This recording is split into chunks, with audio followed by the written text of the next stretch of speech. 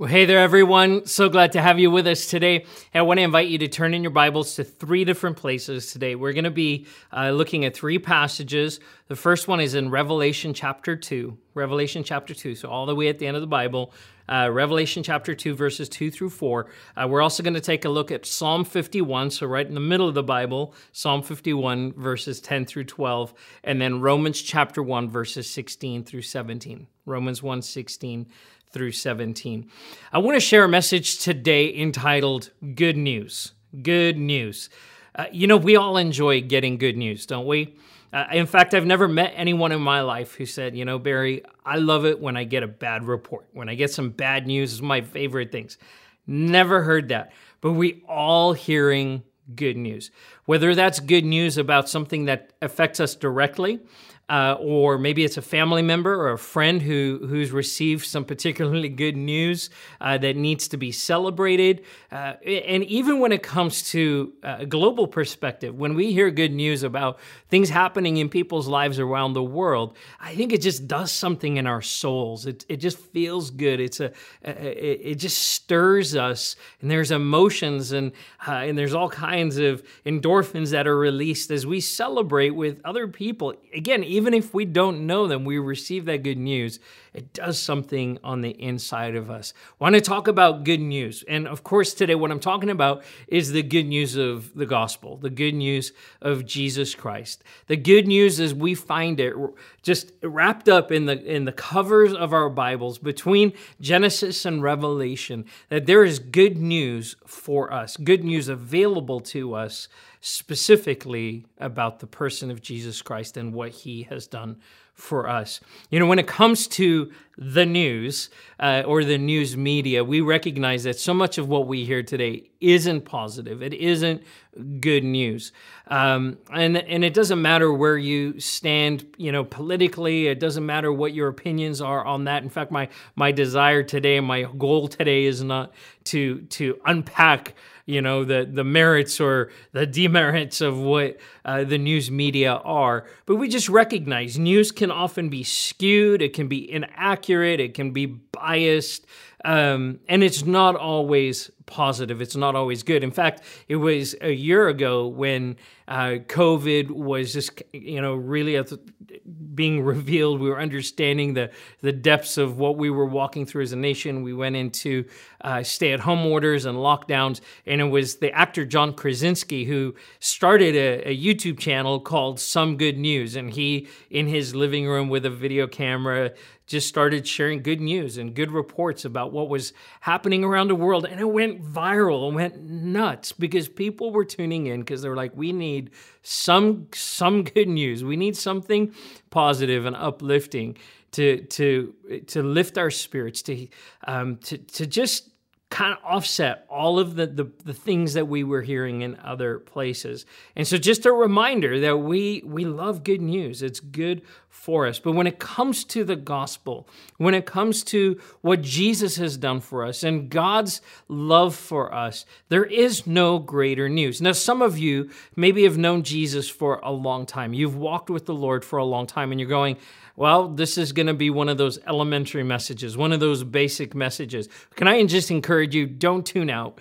Don't tune out from what the Lord would want to speak to you today. Because I believe it's exactly in those kinds of situations where we can forget about the good news, that we can forget about what Jesus has done for us. And I think we're all in need of a reminder, if not daily, that we have been saved, that we are loved, that we are redeemed, that God is for us, that he's not against us, that the gospel is the gospel every day of our lives.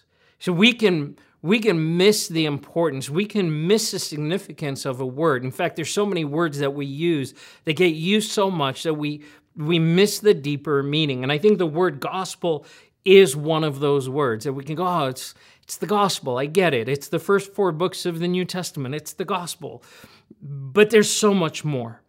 There's so much more. And so this really is a reminder for those of us who know Jesus about the goodness of God. And maybe you're watching today and you've never said yes to the Lord. And I want to give you an opportunity at the end of this message to say yes to him, to receive the good news. But we know this, that the gospel is the hope of the world. It is hope for those who are lost. So I want to read out of Revelation chapter 2 to get us started today as we have this conversation about good news. So this is what John writes in Revelation 2. Starting in verse 2, he says, I know your deeds, your hard work, and your perseverance. I'm going to pause there for a second. I want to give a little context before we go further. John is writing a word that he's received from the Lord. And here in Revelation chapter 2, he is writing a message that is for the church in Ephesus.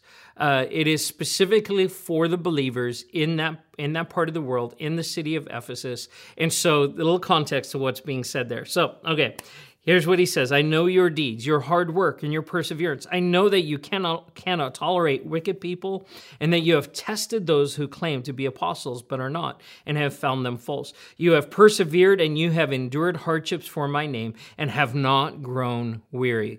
All good things so far. But then he says this in verse 4, yet I hold this against you. You have forsaken the love you had at first. I hold this against you. You have forsaken the love you had at first. Here's what God is saying to the church in Ephesus. You're doing all the right things, and that's good. That is actually a good report. That there were things that they stood for and things that they were committed to and ways that they served that honored God and that were a good thing. But then John writes, the heart of the Lord towards the church in Ephesus was this: in the midst of doing the right things, you've forgotten about that love. You've forsaken. You've walked away from the very thing that initially spurred you on, got you going to do the things that you've been doing. See, because at some point, you didn't know Jesus. At some point, you weren't walking with God. At some point, you weren't serving him. But then you said yes. You heard the good news. The gospel was presented, and you received it eagerly. And you surrendered your life to the lordship of Jesus. You received the forgiveness of sins, and you began serving with joyful hearts the kingdom of God in the church in the local context. But God says to them, but along the way you forgot that love. You forgot the joy of your salvation. You forsook the love that you had when you first came to know the Lord. And what does that look like?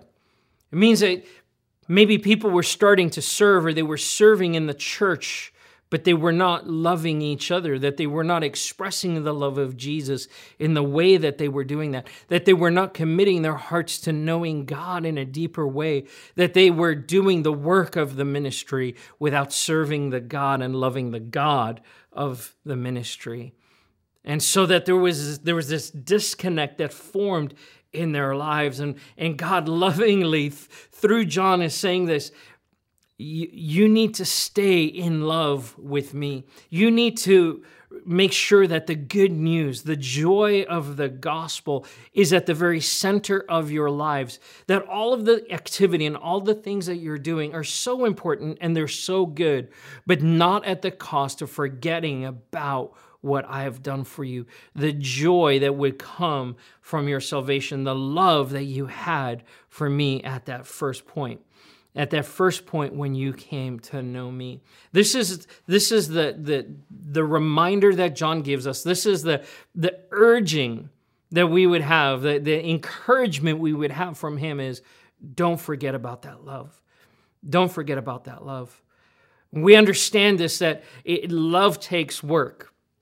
Love takes work. You have to invest in it. You have to keep it at the forefront. You have to keep remembering why it is that you are loved and why you love, whether that's your relationship with God, or that's your relationship with your spouse or your children or the people in your family or your friends. Love takes work, that it takes investment to love well.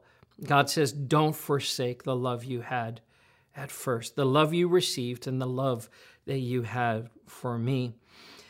The psalmist writes in Psalm 51, verses 10 through 12, he echoes this sentiment, but he echoes this sentiment thousands of years before John even wrote that passage. This is what he says: "Create in me a pure heart, O God, and renew a steadfast spirit within me. Do not cast me from your presence or take your Holy Spirit from me.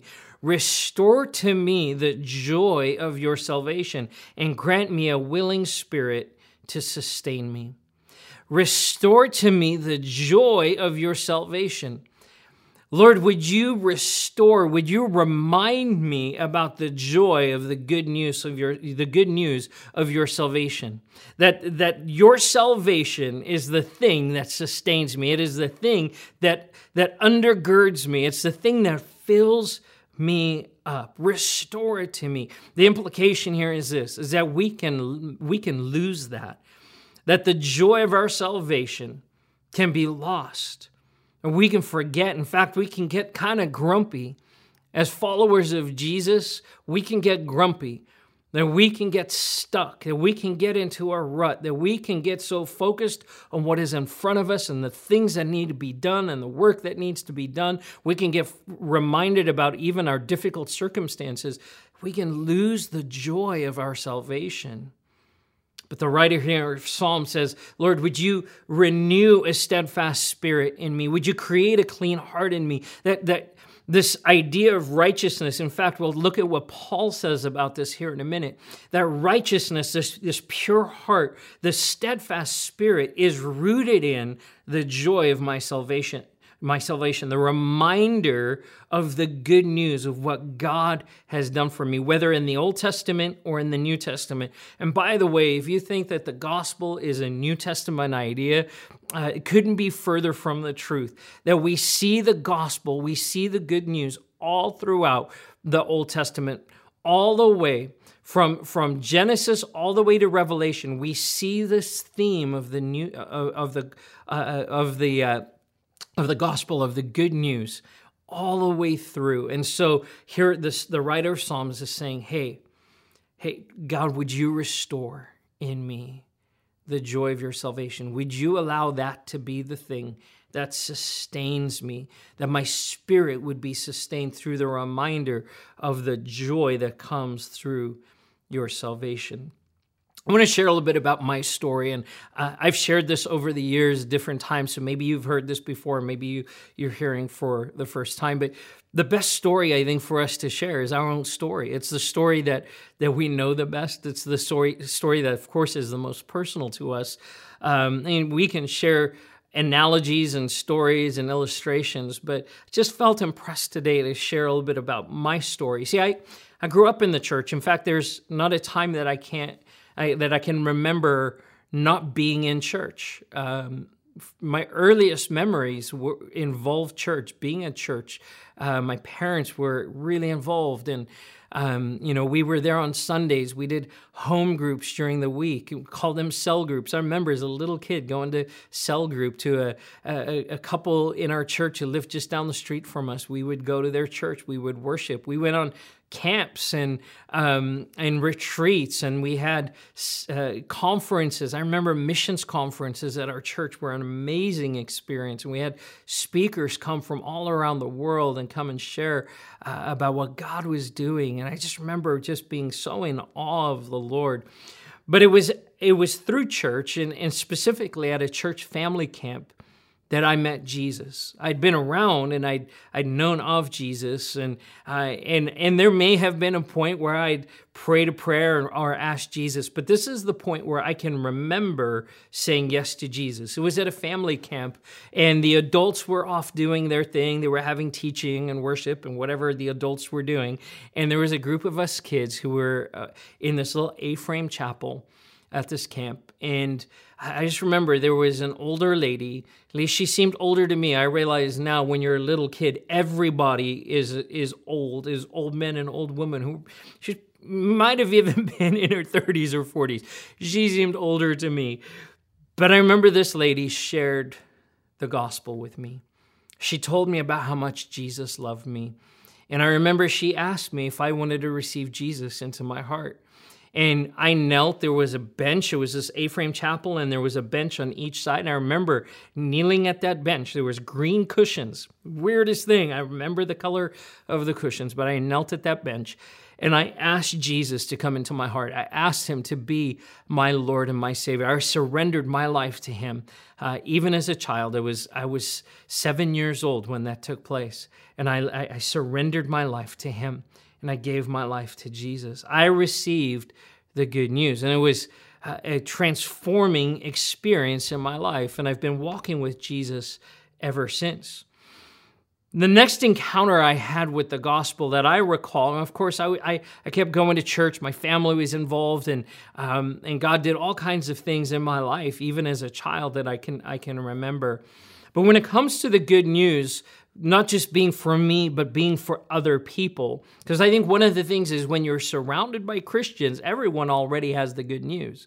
But it's when you get out into the world, when you get out into places where you're surrounded by people who don't know Jesus, that the gospel takes on this whole new dimension. I remember in 1984, my family had an opportunity. My parents were serving with YWAM, Youth with a Mission, and we had gone on an outreach trip to Hong Kong. And it was on this trip, there was a group of us kids that had learned some songs and some creative movement things, and we were going to different schools in the Hong Kong area, and we were sharing the gospel. And I remember there was a small group of us, only eight or 10 of us, that were in the school in Hong Kong, an elementary school, and literally hundreds of kids came in, and we got to sing our songs, and we got to share some testimonies. And I remember the leader of the group shared the story about Jesus and his love for them, and he presented the gospel and gave them the opportunity to respond and say yes, and said, and through a translator said, if you would like to receive Jesus, would you raise your hand? And in that room of hundreds of Chinese kids in Hong Kong, there were hands all over. I mean, you couldn't count. Hands that went up into the air. And I just remembered being so overwhelmed, so many emotions, the joy and just tears, seeing kids my age respond to the gospel, saying yes to Jesus for the very first time. And I realized that the gospel wasn't just for me, that the gospel was for other people as well, which I knew, but in this moment, it was so in front of me. I was just so aware of how much Jesus loved every one of these kids.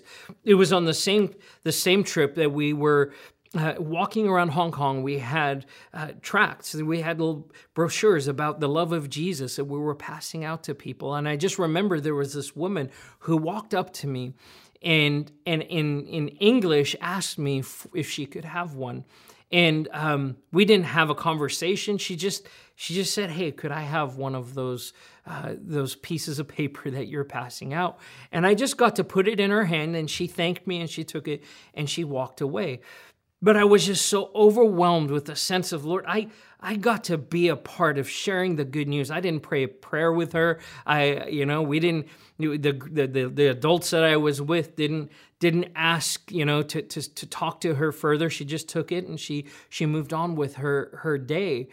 But the realization that I got to share as a child the good news with an adult was just so overwhelming. And there was just something so transformative about that. The realization that the gospel is for everyone. It was such a powerful experience. Well, I grew up, went through elementary and junior high and high school, and graduated high school, and didn't know what God was calling me to, what the next steps were. I had an idea, and there's some things that I tried, and going to college, and just things didn't work out. And then a friend of mine invited me to think about and considering going to Bible college, coming down to California and going to Bible college. And it's when I arrived in San Dimas at what was then called Life Bible College, now is Life Pacific University. I stepped on the campus of that school and set my feet on the driveway. I remember the spot. I could go there today. And the Lord just impressed on me. He said, "Barry, this is what I have for you, that there's people who don't know me, and I'm calling you to a life of serving me and sharing the gospel." And just the weight of that call. I didn't arrive at Bible college feeling a sense or a call to ministry. In fact, I kind of got there by accident. But when I said yes to Jesus, when I said, Lord, I will go where you send me, I'll do what you ask me to do. And just that deep sense, and he connected all those dots in my life. And there's so many other stories that I could share from when I was a kid, when I received the gospel, being in Hong Kong, being on that missions trip, in other places and other times where I heard the voice of the Lord, where the Lord stirred up a joy of my salvation in my heart and just expressed his love over my life. That I stood in that driveway and thought, Lord, I get to be a part of this. But here's the thing, you don't have to go to Bible college. You don't have to be a minister. That is for everyone, that the gospel is for you. It is for me. It is for every man, woman, boy, and girl. And that we get to receive the gospel, and then we get to share the gospel. The Apostle Paul writes this in Romans chapter 1, verses 16 through 17. He says, for I am not ashamed of the gospel, for it is the power of God for salvation to everyone who believes, to the Jew first and also to the Greek. For in it the righteousness of God is revealed from faith for faith. Let me read that again. For in it the righteousness of God is revealed from faith for faith, as it is written, the righteous will live by faith. Paul makes this statement at the beginning of the book of Romans, which arguably is the book that really unpacks and speaks to what Jesus has done for us, that unpacks the gospel most fully. Romans chapter 1, really the first 8 to 10 chapters of Romans, really Paul unpacks the nuances of what Jesus has done for us. But he starts it by saying, I am not ashamed of the gospel. I am not ashamed of the gospel because it is the power of God for salvation. That the good news is the power of God that brings salvation to everyone who believes. I tell you what, if there's something to boast about, if there's something to shout from the rooftops, if there's something to post on your social media, if there's something to share with your neighbors and your coworkers, if there's something that you can brag and scream and shout about, it should be the gospel of Jesus Christ, the good news of Jesus Christ. I mean, there's all kinds of things that we can get excited about. In our nation, we get excited about sports, whether it's football or baseball. Of course, all of our baseball fans and all of our Dodgers fans are, right, they're just glued to the TV. They're watching the games. Things have opened back up. And, you know, the Dodgers game just a couple of weeks ago was the biggest attended event since COVID started. You know, over 50,000 people showed up and wearing their Dodger blue to support their team. And, you know, you can't miss that Dodger blue. When you're walking around town, there was a game just a couple of days ago. My son was downtown and he's like, oh my goodness, Dad, when it's game day, there's Dodger blue everywhere. And what people are doing is boasting about their baseball team. How much more should we boast about what God has done? That we would not be ashamed of the gospel of Jesus Christ, but quite the opposite, that we would daily declare who Jesus is and what he's done for us. Now, of course, we can make that weird. Don't make it weird. What we do is through our lives, through our conversations, that the good news would just filter through in everything we say and everything that we do. It is the power of God for salvation. It's so powerful. Paul goes on to say, he says that in the gospel, in this good news, that the righteousness of God is revealed. The righteousness of God is revealed through the good news. And it's not just that we recognize the righteousness of God, it's that we get to receive the righteousness of God.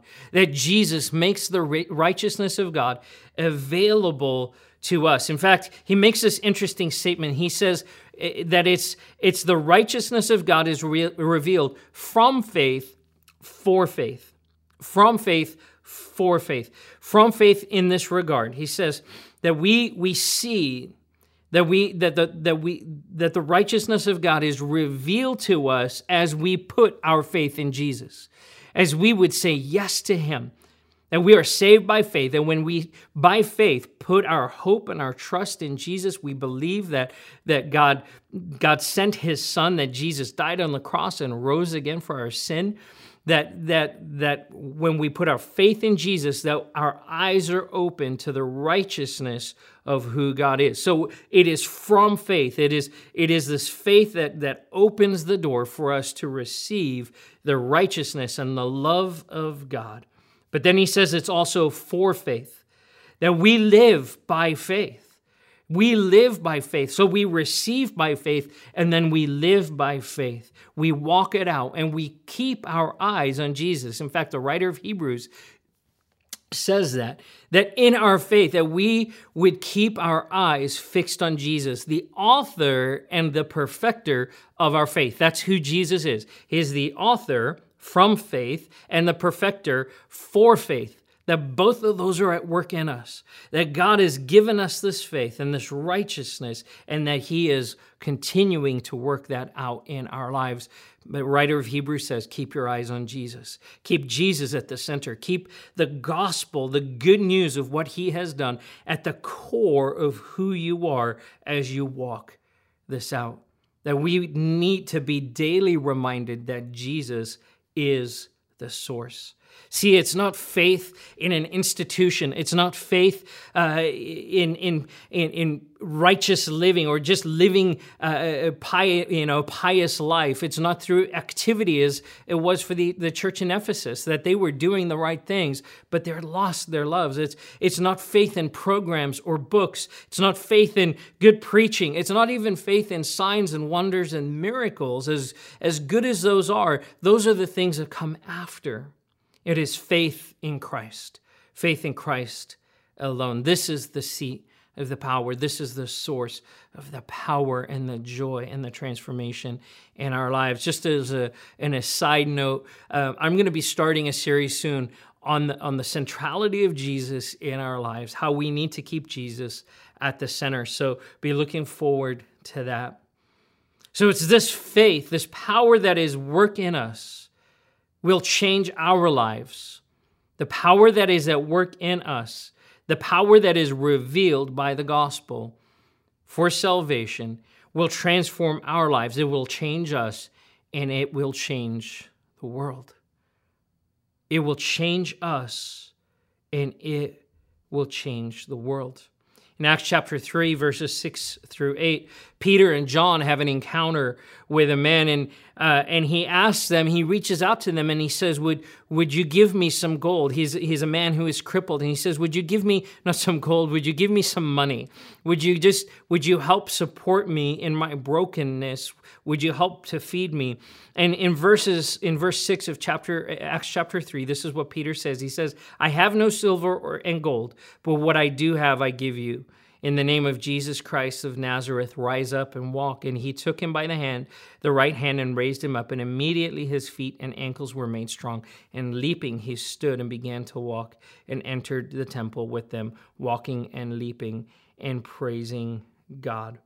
What did Peter give to him? He didn't give him silver and gold. In fact, the miracle was the extra part. The miracle, what the restoration in his body was the secondary thing. What did Peter give to him? What did John give to him? They gave him Jesus. They gave him the good news. It was the good news of the gospel that God had come to save him and to transform his life. He says, in the name of Jesus, rise up and walk. He didn't say in my name. He said, hey, if you just believe, he just said, in the name of Jesus of Nazareth, rise up and walk. In fact, later on, Peter would say this in Acts chapter 3, verse 16, when he's being asked about what happened with this man. He says this, in his name, by faith in his name, has made this man strong. Jesus, that is. It's the name of Jesus that has made this name strong, who you see and know. And the faith that is through Jesus has given the man this perfect health in the presence of all of you all. The faith that is through Jesus. The faith that comes through the good news of Jesus has transformed his life. I want to close today with two reminders for us. Two reminders. The first is this: the good news of Jesus is for you. The good news of Jesus is for you today. Not just on the day you said yes to him, not just on the day you gave your life to him. See, the good news of Jesus for me wasn't just for the day when I was 7 years old at that family camp and received him into my heart. That's not where the gospel ended. It's where the gospel started. It's where the good news and the power of God to transform my life started. That the good news is for you today. That you would be reminded today that you are loved, that you are forgiven, that you are accepted, that you are reconciled, that you are being made whole, that you belong, that you're a part of God's family, that God knows your name and that he has a plan for your life. This is the good news of the gospel. Jesus loves you. The Father loves you. And see, the lies of the enemy cannot stand in the face of gospel truth, right? We use that phrase. This is gospel truth. This is the absolute truth that the lies of the enemy, that the lies that the enemy would want to breathe against you and speak over your life cannot stand in the face of gospel truth. The truth of who you are and how God feels about you, his love for you, his redemption in your life.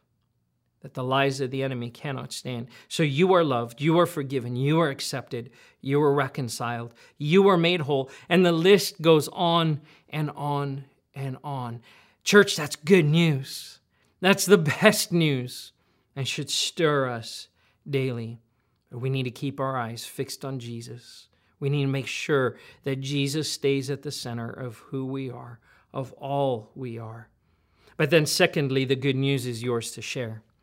The good news is yours to share. The good news of Jesus is for you, but the good news of Jesus is also for you to share.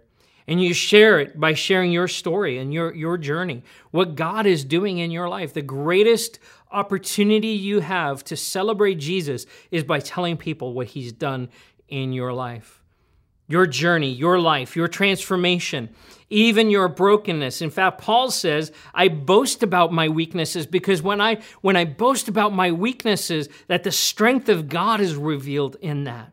I mean, so often in our culture, we're like, no, I don't want to tell people about my weaknesses. I want to project this strength. I want to make myself look good. But God says this, that when you boast about your weaknesses, and you talk about how God has met you, how Jesus has met you, how the good news has transformed you in the midst of your brokenness. The reality of that people's lives can be transformed, that Jesus is made known through that. That we would share about our hope, that we would talk about our Savior, the lover of our souls. So the good news is for you. Would you receive that today? But then also know this, the good news is yours to share.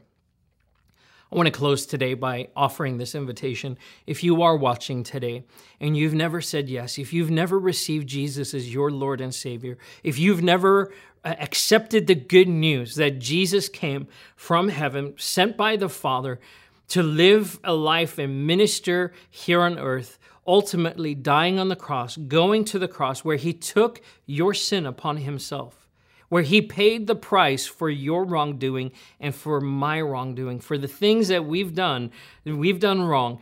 Jesus paid the price for that sin when he went to the cross. That same Jesus, 3 days later, rose from the grave in victory, conquering sin and death and the grave, and has reconciled us to his Father. There's Jesus who gives us a hope and a future, that he would say, I would love for you to say yes to me, that there is an invitation to you to say yes. If that's you today and you would say yes, I want to receive Jesus. I want to surrender my life. See, that's part of what we do is we don't just say yes. We don't just thank him for forgiving our sins, but we say, Lord, you've given your life for me.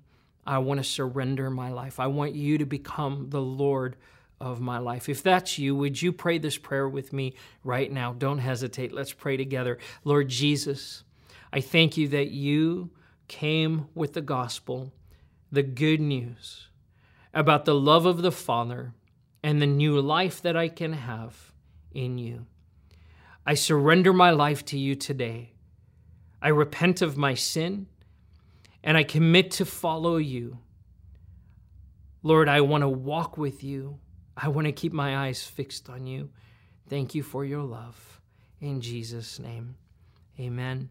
If you prayed that prayer today, would you let us know? You can click the Connect card button, or you can send us an email at prayer@thriveglendora.org. And we would just love to celebrate with you and give you some resources that will help you as you start this journey. And we just celebrate with you.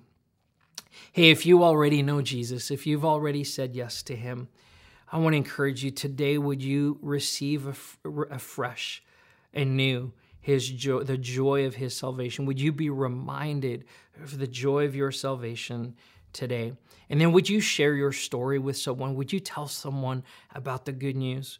Would you open your heart and open your mouth to share what God has done in your life? Tell someone, show someone, share the good news. In fact, here I'm going to give you some homework to do. I'm going to give you an assignment right now. As we come to the conclusion of the service, if you're watching with someone today, when we end today, would you share your testimony? Would you share the story of how you came to know Jesus with those that you're sitting with today, and let that be an encouragement to them?